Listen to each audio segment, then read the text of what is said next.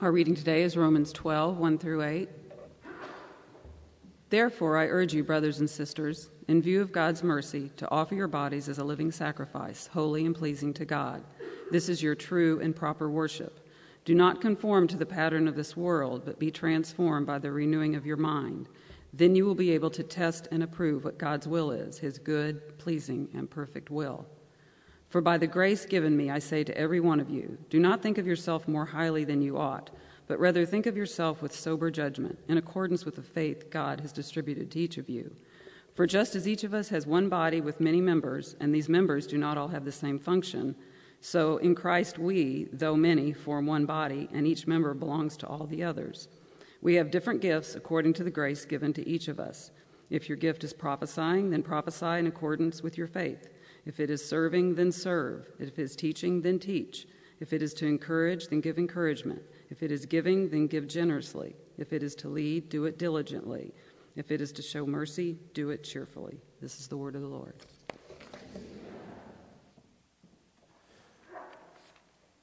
So the title of this three-part series before Advent is The Gift of Surrender.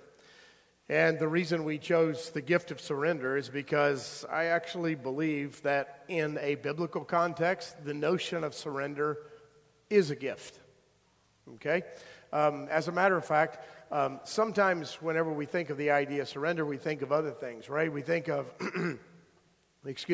we think of how we're going to make a promise if something comes along and goes well. Like we have our backs to the wall and we cry out to God and we say, God, if you'll just come through for me, I'll make a promise for you. I'll surrender this, I'll surrender that. It'll be really important, but I'll surrender it. And so if I got the right order for a slide, well, this is the series in part 3, surrender to God, surrender to authority, surrender to one another. But the next slide shows you something else. Can you read that? It says, FYI, if you made any promises in the bottom of the ninth, service starts at 9:30 and 11 at Evangelical Community Church, right? The point is, it's just ridiculous. But the point is, some of us make promises to God whenever we want something that we don't think we might be able to get on our own. And some people probably made some promises at the bottom of the ninth that they would come to church if God would let the Cubs win. So if that was any of you, I'm glad you're here. But surrender goes deeper than that, right? It's a promise to be a certain thing. It's a promise to give up something. As a matter of fact, the notion of surrender is almost uniformly viewed negatively. I mean, think about it. When you think about surrender in battle, what do you think about? You think about someone who has been defeated, and you give up. When you think about surrender in terms of fighting, my son happens to be into mixed martial arts, and he's been in a number of fights, and there's a thing called a submission, right? So the point is, at the end of it all, you either get knocked out or you submit. That is, you give up, you surrender to the opponent. If you're wrestling, it's not quite exactly like that, but surrender in wrestling is, for the most part, you're pinned. You can win by points, but a real dramatic match is when a person is actually pinned, and they surrender, they give up. So that's the negative connotation. It's the way we think of it most frequently. In this passage, Paul uses the word sacrifice, and I'm using surrender interchangeably. And he uses it because it is a concept that they understand well from their background. Whether they're Jewish believers in Christ or Jewish believers who don't believe in Christ but follow the Torah, or whether they are what you might call Gentile pagan religions of some sort or another that Paul might call them, all of them understand this notion of sacrifice or surrender. Because most of them would have had as a part of their religious understanding sacrifice of animals to the gods or to a particular god. That was just all over the place. We don't think of that now, right? You don't think of a religion down the street sacrificing animals every Sunday morning or Saturday because people don't do that the same way. But the notion that Paul was working with was the notion of sacrifice or surrender that was deeply embedded in the religious culture. And then he says to them, I want you to see this differently for a moment. As a matter of fact, I want to introduce a revolutionary idea to you.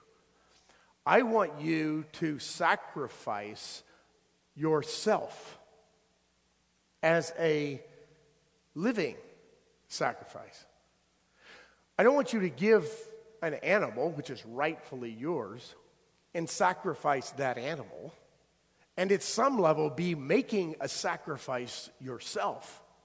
What I want you to do is to give me a living sacrifice, namely you. I want you to take yourself and become a living sacrifice for God. That's an entirely different use of the word sacrifice, or as I'm calling it, surrender. So I want to break down the idea of surrender or sacrifice in this passage with those 4 points. The reason for the sacrifice. What does Paul say the reason for the sacrifice is, this living sacrifice? The reason for the sacrifice is you do it in view of God's mercies. The reason you sacrifice as a living sacrifice to God is because God, through Jesus Christ, has been merciful and gracious to you. He saved you from sin. He saved you from death. He's rescued you from yourself and your own destructive habits and given you a new life. So in light of that great mercy, give yourself to God. Become a living sacrifice of praise. You know, many religions back then and even today began in another place. They begin with the notion that you and I somehow have to please the gods. We have to do something as an offering that pleases the gods in order to merit their favor. You know what's profound about the Christian religion? It doesn't say that. As a matter of fact, the Christian religion begins with grace. And the grace does not come from us, it comes from God. The Christian religion doesn't begin with us initiating a relationship with God. It begins with God initiating a relationship with us. It begins with grace, and following the grace of God in Jesus Christ, it moves towards gratitude. So what you might consider to be a Christian life or an ethical life is really a life of gratitude for all God has done for you. You're not earning anything, says Paul. You're giving your life to God because of his great gift to you. So the reason for the sacrifice is in view of God's great mercy and grace to us. The second thing is the nature of the sacrifice. Paul says categorically the nature of the sacrifice is at least 2 things. One, it's complete. The nature of the sacrifice, it's complete. He wants you to give everything that's a part of you. In other words, when Paul says, I want you to give yourself as a living sacrifice or your body as a living sacrifice, he's not just talking about flesh and blood, right? He's talking about our whole being. So Paul is saying, I want you to give your entire self, your whole being as a living sacrifice to me. I love the way one paraphrase puts it. Let me read it to you. So here's what I want you to do. God helping you. Take your everyday, ordinary life, your sleeping, eating, going to work, and walking around life, and place it before God as an offering. Embracing what God does for you is the best thing you can do for him. In other words, says Paul, give God everything, your whole being, completely. That's what I'm calling for in view of God's mercy. So the nature of the sacrifice is complete, right? But also the nature of the sacrifice is reasonable or rational or thinking or deliberate. Some translations say that this is your spiritual act of worship, I much prefer the translations that say this is your reasonable or rational act of worship. Because I think that's a better translation of what Paul is saying here. Paul is essentially saying you could do this emotionally. You could get in an ecstatic experience like the mystery religions and say, I give it up to you, God. I'm not talking about that, says Paul. I'm talking about your reasonable, well thought out act of worship. You realize that you have nothing except the blessing and mercy and grace of God. And in light of that, you make a very reasoned judgment that because of that mercy and grace, nothing is available to you outside of the grace of God. And because of that, the only proper response is to give yourself completely to God. I want it to be well-reasoned, rational. I want you as an image bearer of God, not a mountain, not a rock, not the water, not the earth. I want you as a rational creature to give a well-reasoned sacrifice to God.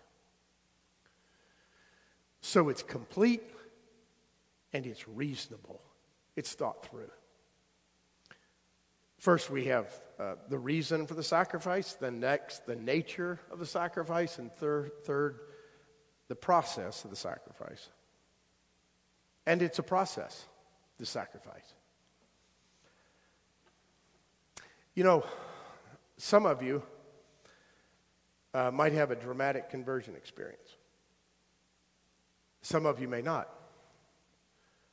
I often contrast the difference between my wife and me, and there are many, but this is one that's especially true.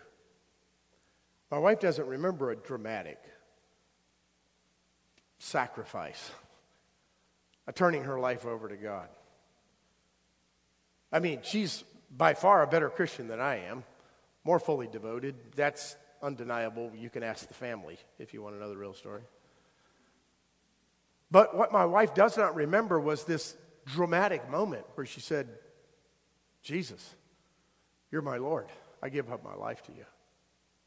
Because since childhood, every day she can remember of her life, she's turned to Jesus and understood herself to be completely in the mercy and grace of God and understood herself to be a sinner.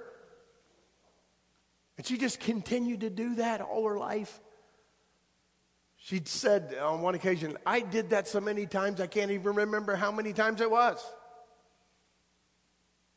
My story's different. I had a dramatic conversion experience. And I can still remember as if it were yesterday. It was July 17th, 1977. At an old-time revival service,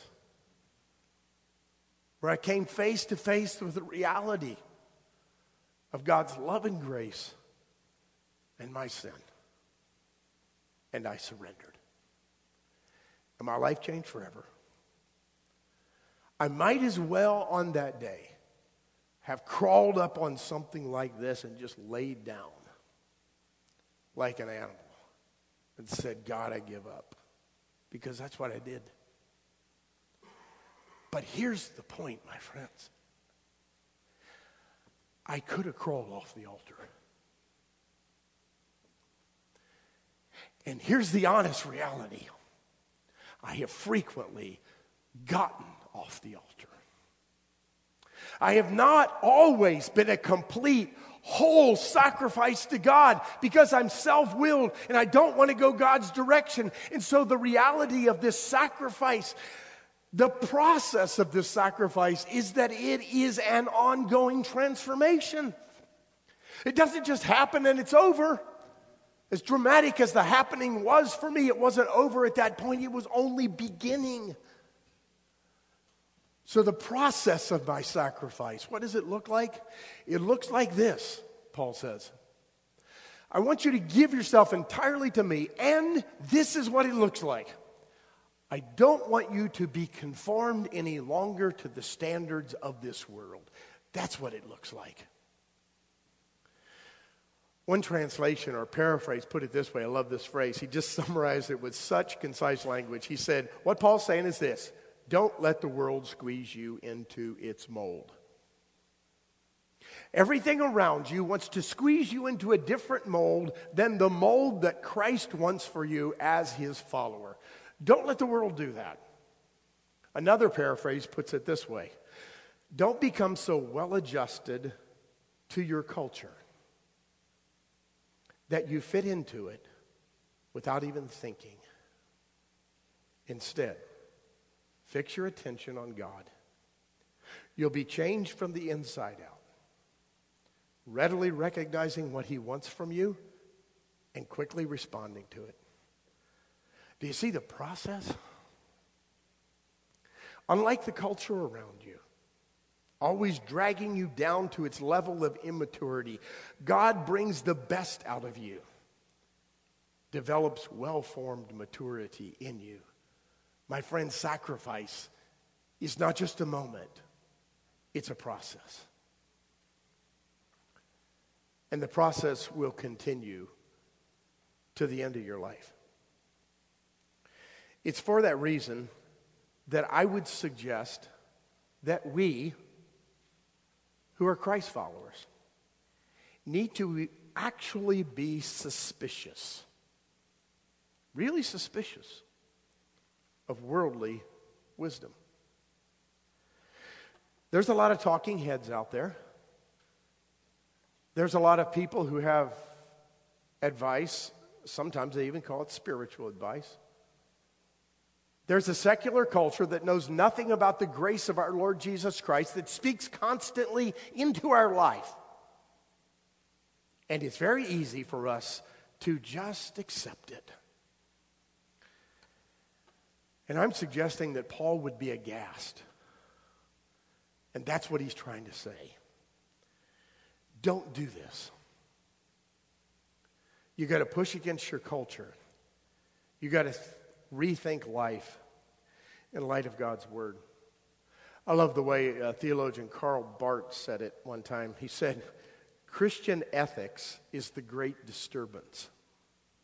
You know why he said that? Christian ethics is the great disturbance? Because Christian ethics constantly challenges the status quo. It's constantly overturning the rules that we think are moral rules, or we think are the proper way to live.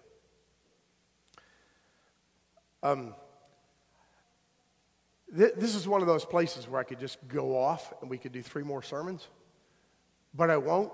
However, I will mention a few things in terms of rethinking our world.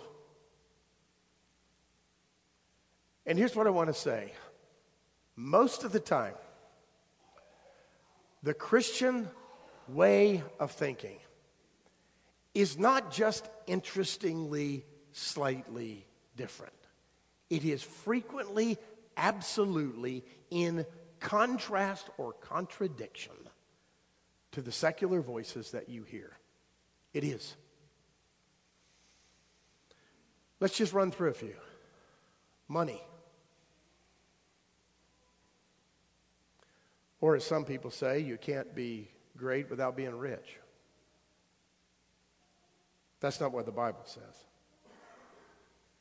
The Bible says greatness is the widow's offering at the temple. The tiny little coin that represented the heart. Or, how about power? The notion of our power, in a popular way, is that power makes us great. And we use it for self. And what did Jesus say? If you're going to be a leader in the kingdom of God, you first have to be a servant. The Gentiles, he said, just speaking about the larger culture, they lord over people with their power. You're supposed to serve people with your power. The more powerful you are, the greater servant you ought to be. Or how about ambition? The notion of ambition is to look out for yourself, to make your way in the world, even at the cost of others. But Jesus says, no. You're supposed to love others like you love yourself. You know how profound that is? You know how radical that is? You and I are full of self-love. It's how we get up and do things in the morning. And Jesus says you're supposed to love other people the way you love yourself. Use that to understand the concept of ambition.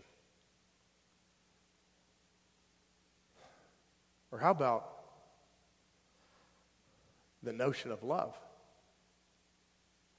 My friends, the notion of love in our world is apparently inextricably linked and defined by passion,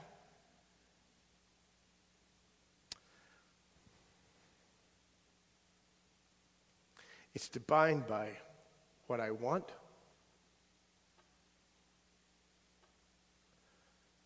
and there's nothing in the Scripture that allows us to view love that way. Not if we're Christians. See, what we know about God's Word tells us this. Love is not an end unto itself. You can't place a label of love on something and say, that makes it okay. Why?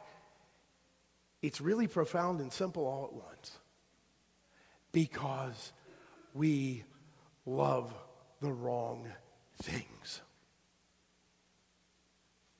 My heart is inclined towards sin. And there's certain things that are categorically sin. And I might love them more than I love life itself, but it's not okay. Because it's a disordered love. I've got everything turned upside down according to God's transforming of my mind. If we're transformed by the renewing of our minds, we literally say to ourselves, there's certain things I love at the depths of my being, I'm passionate about, that I cannot pursue. You've got to say that, folks, in order to follow Christ. You must say that.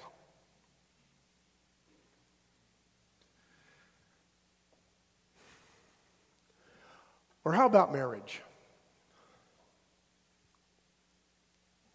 This was the hardest thing I said last service, okay? And I think you'll understand why. Because before I say what I'm going to say, I want you to hear my heart. Please, I'm begging you, hear my heart. I know that some marriages don't last. I understand that frequently they fall into divorce. And I fully understand, after all these years in ministry and counseling people, that there are some marriages that are beyond hope. I get that, okay? And I realize that sometimes a divorce comes and there's no other way. I won't go into the details. That's not the point. My point is this. Our culture has decided for us that the commitment to marriage is almost entirely contingent upon your happiness and your fulfillment within the marriage. And my friends, that is not true according to the Scripture. You commit to someone for life, and in that commitment, you are shaped and sanctified by God. And you don't walk away from it just because you're unhappy or unfulfilled.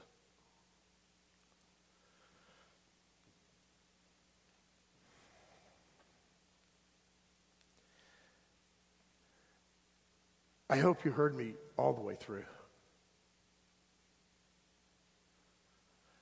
But commitment to a marriage vow is something of a high order in God's economy. And it's different than commitment in the world. That's why everybody on church staff who does weddings will not do a wedding without premarital counseling. And I've married many of you, and many of you could tell the story that when you come in, especially as young people, you can't imagine a different day. You can't imagine when you wouldn't be satisfied or fulfilled or happy in that relationship. And I do my best to help you see that day.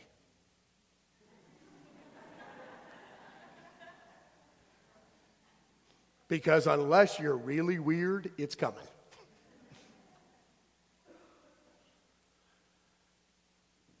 If you're like me and my wife, it has come over and over and over again. I'll never forget. My wife's not here. She's in the first service, so I'll tell this story. Just don't tell her. I'll never forget one occasion where I thought to myself, she's gone. I have a really appropriate word to describe my behavior, but I won't use it. But it wasn't good. And I was at fault. And she couldn't take it anymore. And we had little kids in the house. And she stopped engaging with me and just walked out the front door and slammed it. And I heard the car start, and I thought, I wonder if she'll come back.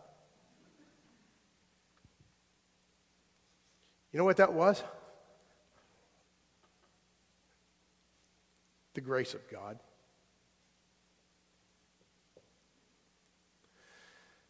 That moment was the grace of God. Because we worked through it, and we committed ourselves to one another. Be transformed, says Paul, by the renewing of your mind. You view reality differently as a Christian. Do I have time? Okay, I'll just say this one real quick. Family is another thing that's different as it relates to the world and as it relates to Christian parenting.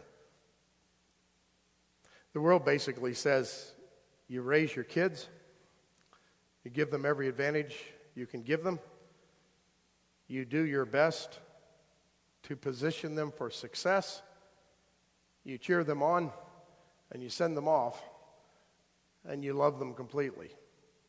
All sounds great, except there's one problem.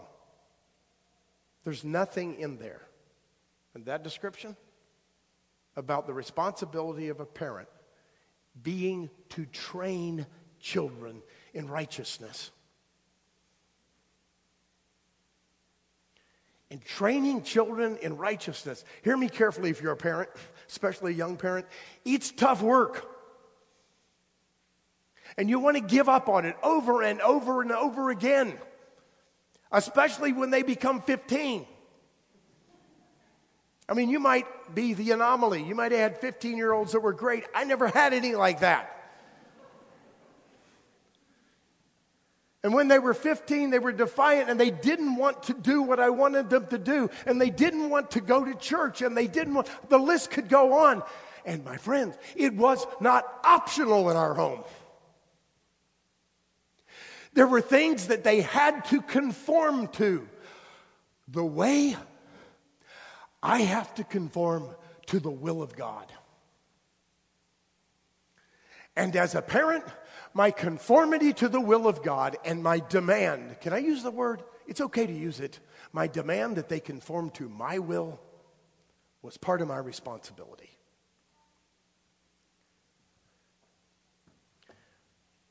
That's all I've got to say about that. Except to say we're not all perfect, right? I mean, my family's certainly not, if you know my kids. It reminds me of the story I heard one time about a little boy. His little sister was going to be baptized, and they went through the baptismal thing, and then they got to the church, and the minister was doing the baptism, and he started praying for this little sister of this older brother, and the little sister was being prayed over, and he was saying, Lord, we just pray that this child will be raised in a wonderful Christian family, and on, like we pray. And so they got in the car and started back home, and the little boy, who's the older brother, is sitting in the back seat, and he's just sobbing. And the parents turned around and said, what's the matter?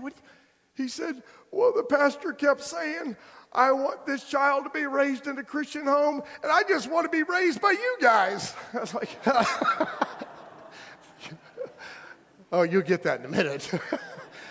The point is, we're not okay, right? None of us are. We're lousy parents. But we do our best as husband and children and as parents to be transformed by the grace of God. We allow God's will to be imposed upon our will so that we can understand grace and peace. So what's the result of the sacrifice? The result of the sacrifice is, number one, you'll be able to know the will of God. In other words, you will understand the will of God. Namely, you will understand truth that you could not understand about life, reality, and yourself. You will know it. You will see it. It will affect you if you sacrifice yourself.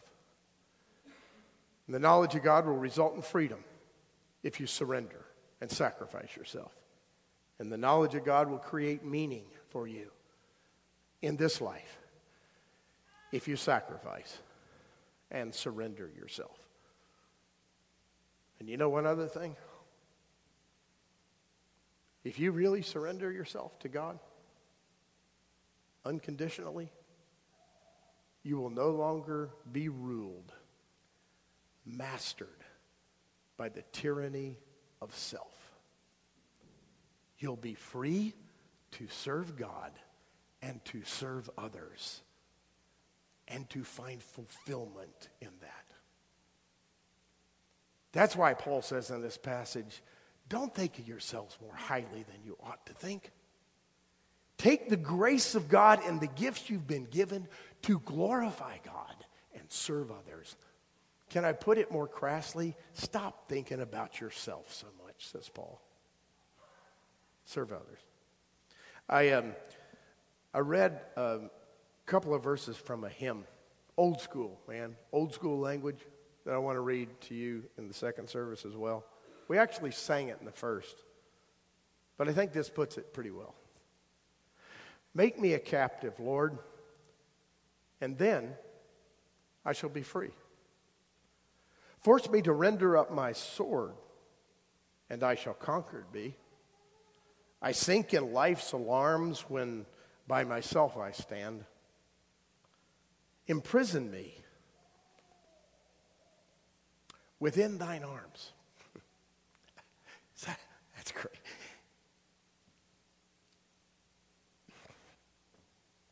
Imprison me within thine arms, thy loving arms. And strong shall be my hand. My heart is weak and poor until it master finds. It has no spring of action. This is an old watch image. It has no spring of action sure. It varies with the wind. It cannot freely move till thou hast wrought or pulled its chain. Enslave it with thy matchless love, and deathless it shall remain.